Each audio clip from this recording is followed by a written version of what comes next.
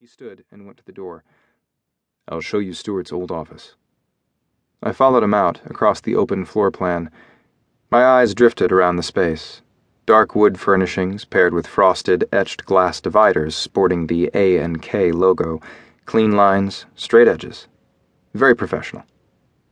Mine would be the other corner office with a wall of windows overlooking congested Route 1.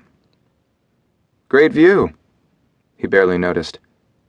"Stuart said you're good. I'm glad to have you join me if you'd like the job." What would be my desk was empty except for a slim MacBook. Several banker's boxes were stacked in the corner. "Work's been piling up since he left for Saudi. I can start today." I held out my hand, and he gave it a brief, firm shake.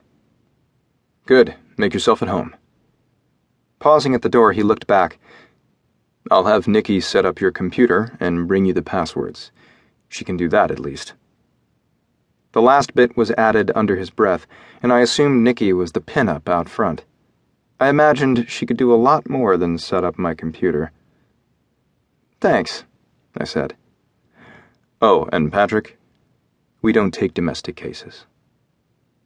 A hint of a grin, a crack in the wall, was at the corner of his mouth. It was possible this guy might not be such a bad business partner. Stuart wouldn't have sent me here otherwise.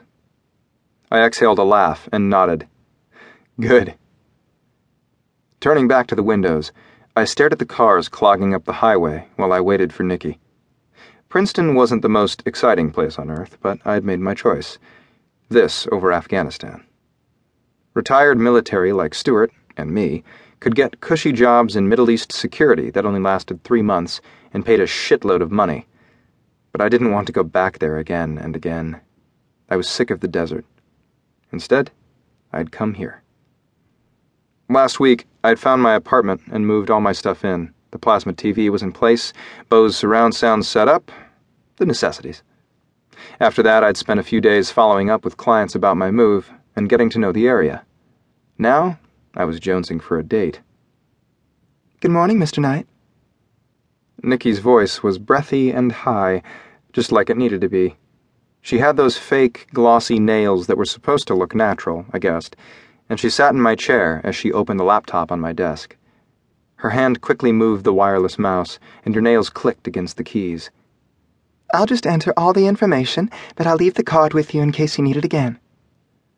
"Thanks." I walked back to where she sat. Stuart worked in this office 6 years and never said a word about the eye candy. All he said was Derek needed a partner, and he was trustworthy. I supposed he was also cheap and didn't want to have to change the letterhead and logo, much less the glass doors at the entrance with Alexander and Knight lasered into them. "You can call me Patrick." Nikki's blue eyes flickered to me briefly from under thick black lashes, then back to the computer. Her lashes were as fake as her too long, white blonde hair that was teased up into a side ponytail, but I wasn't judging. The green wrap dress she wore was skin-tight and stopped at the middle of her smooth, tanned thighs. The girl was stacked, and she clearly took care of herself. I stood behind her shoulder, where I had full view of the dark crack between her nice, round breasts. "You worked here long?" I hoped she'd lean back a little. She did, and lifted her chin, too. Bonus. "A couple months," she said in that voice. "Like it here?" "It has its moments." Her tongue touched her bottom lip as she smiled, and her eyes moved from my face, down my chest to my waist, and then slowly up again. Her full lips were light pink with a darker line around the edges, and I imagined them curving into the shape of an O. Her head was just a dip away from my crotch, and my pants grew tight across the fly at the thought of that warm mouth covering me. I was pretty sure we were both thinking the same thing when Derek's voice broke through the tension. "Nikki, I need to see you in my office." She blinked and stood, shaking her head as she exhaled. "What now?" But she paused at the door. The shiny gold heels she wore flexed her toned calves, and her toenails were painted the same color as her lips.